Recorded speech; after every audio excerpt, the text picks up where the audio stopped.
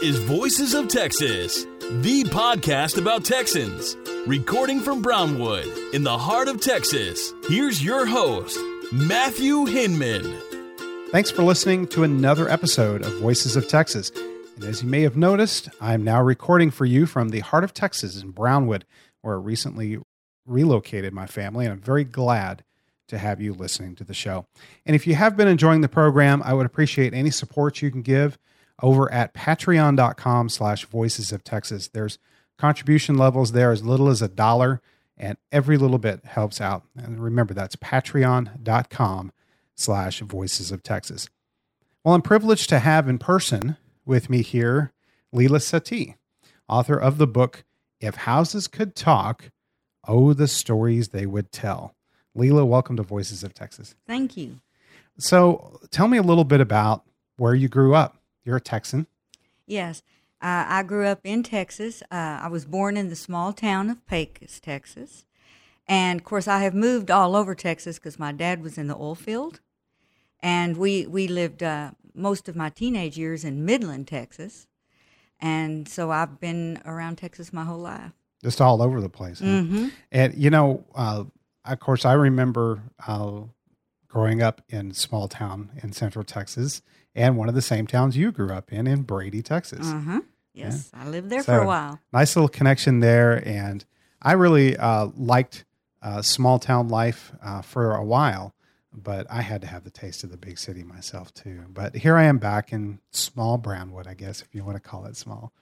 Yeah. Well, right now I'm in Fort Worth, so I understand the big city can be pretty wild. yeah, it can be.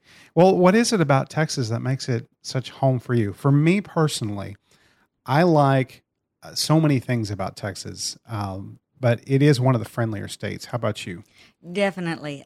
That's the first thing that comes to my mind, is Texas people are friendly. When you're driving down the road, they'll wave at you. You don't see that in a lot of states, but we do. We're friendly. We wave at each other. Another thing that I grew up doing here in Texas was when a funeral procession would come by, you stop and you wait for it to go by and you show respect. And I thought every state did that. But unfortunately, at one time I had a friend, and I won't mention the state she was from, but she found it very odd that I did that. So I really do love the friendliness and the respect the Texans show. Oh, yeah. And I agree with you there. I find that that people here tend to be a little friendlier, and they're not as apprehensive about things. And I spent the formative years of my life up in northern Ohio, and nothing against Ohioans, but generally speaking, Northerners tend to think that you have an agenda if you stop them on the street to say hi. Yeah. So yes. In Texas, they just know you're just stopping to say hi. Right. So that is one good thing. So growing up in Texas, do you have any interesting stories about growing up here? Well, most of the time we lived in smaller communities, but my father and my mother both loved antiques, and we would always go on these, what they call junk hunts. And one time when we were on one of these, we were out at an old abandoned home site, and my mother had brought her granite coffee pot, and she was going to make fresh coffee right out on the land. And we were all anticipating it. Even us little kids, we drank coffee, still do. Mm-hmm. And my mother, we put little rocks around and made a little fire, and my mother started cooking the coffee, and we just could almost smell it. We were just all excited, but we went around waiting for it to brew and looking for, some kind of treasure that we would find there on that lot. And then so mother called us over. I'll never forget this. And she called us over, and she started pouring the coffee. It was just water. It was just hot water. And then all of a sudden she says, "Oh, no, I forgot the coffee." And we just thought it was so funny because we were smelling the coffee and it wasn't even brewing. Yes. You just had it. You had it in your mind. Yes. That's what was coming. Yes. Was coffee.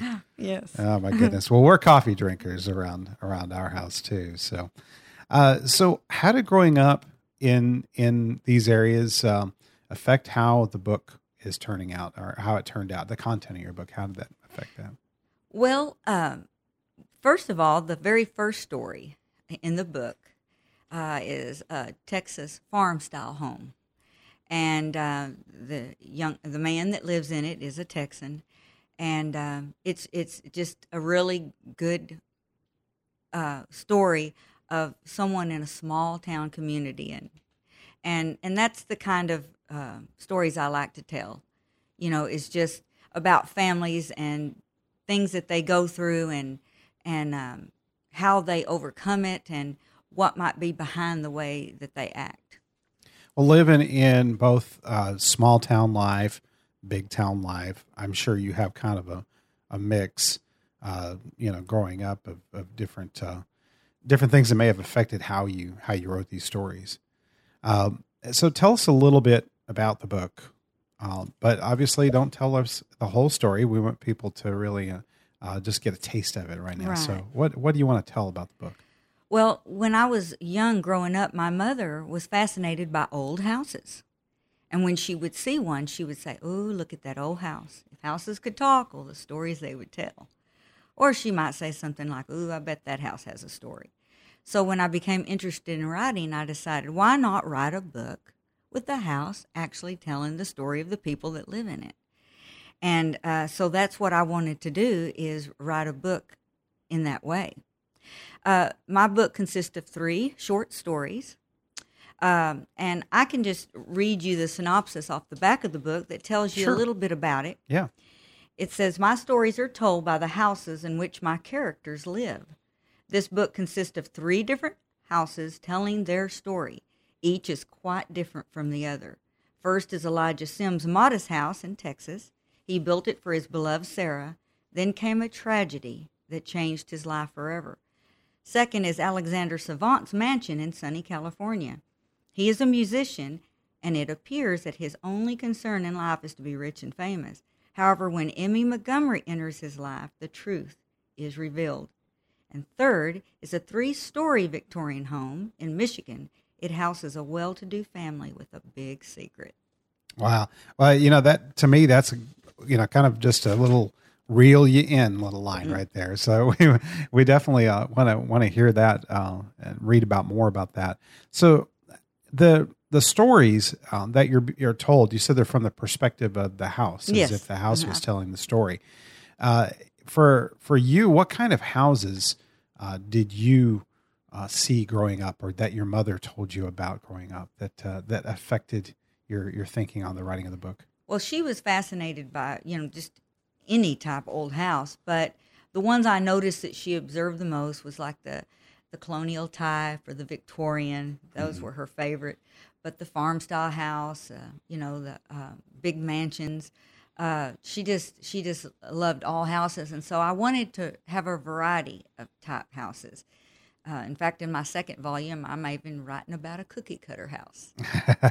Well, thinking about growing up in Texas, and a lot of people don't realize that you got to drive an hour to get anywhere in Texas, and you'll be driving down these long country roads, and you'll see this farmhouse off in the distance there, maybe not that far off the highway, and you can tell that it's not lived in.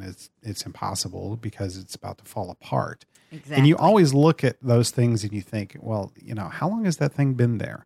What has it been through? And I think it's a novel take on that concept of just kind of wondering what's gone on there at that house. Yes, yes. So.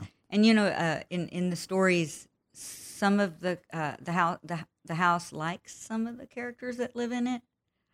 Others don't so much. So it makes a variety that way as well. Well, I'm sure that folks will be looking forward to picking up the book. So what kind of future writing can we expect from you now that you've accomplished this first book?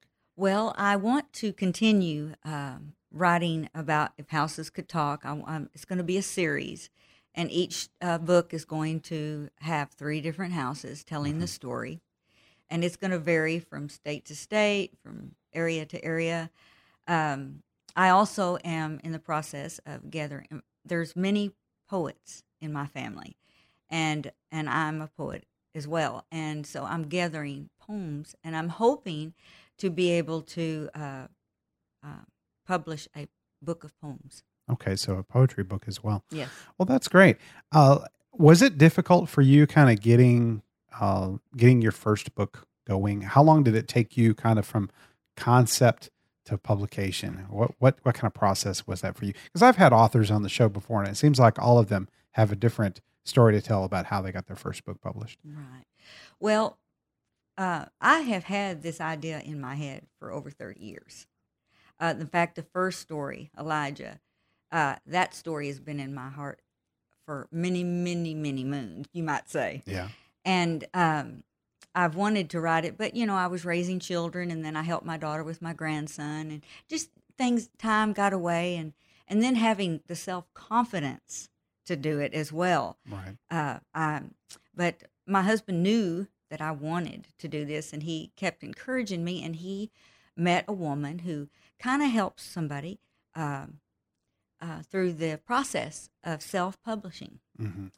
And so she was my editor as well. She edited the book, and she showed me how to self-publish. And I'll tell you, going through it, there were times when I thought, what do you think you're doing? You can't write, and I would get all upset. But I kept going. I kept saying, and I would tell this to anybody, you won't know unless you try. Exactly. Put it out there and just see what happens. And so now that that's happened and I've put it out there, I'm excited that I did it, and it's given me confidence to go for the next book. Right. And that I think it seems like every author has these obstacles, these little hurdles they have to overcome. Yeah, and almost everyone I've talked to about getting their first book out has said, "Oh, it took me forever because of this reason," or I got started but then I stopped, and so. But it's good to hear everyone tell their own story about it. So yes, I always like to hear that. I say it's my baby because from actually writing the 3 short stories, I had already wrote the poem before. There's a poem included in the book, right? I remember the poem.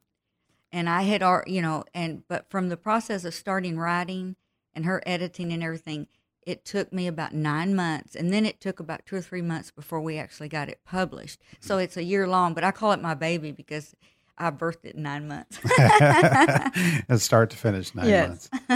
Well, we want to let everyone know that the website that they can go to find out more is ifhousescoulddtalk.com. Is that right? Yes. Okay. And the book is available on Amazon in both paperback and Kindle formats. I have the Kindle format. Leila, thank you so much for coming on the show. Well, I appreciate you having me. Absolutely. I hope you enjoyed my guest this episode, and you can show your support for Voices of Texas by heading over to voicesoftexas.com and clicking on any one of my affiliate links. Also, do you know an interesting Texan? Maybe someone with a fascinating story to tell? Well, I've had authors, musicians, celebrities, future astronauts, so many more on past episodes, and I'm looking forward to many more interesting folks. So please visit voicesoftexas.com and nominate someone to be a guest on the program. Thank you for listening, and I will bring you another interesting Texan on the next episode of Voices of Texas. Opinions of guests, co-hosts, and others appearing on this podcast are not necessarily the views of its host, producer, or affiliates. No part of this podcast may be reproduced or retransmitted in any way over any medium without express written consent of the producer.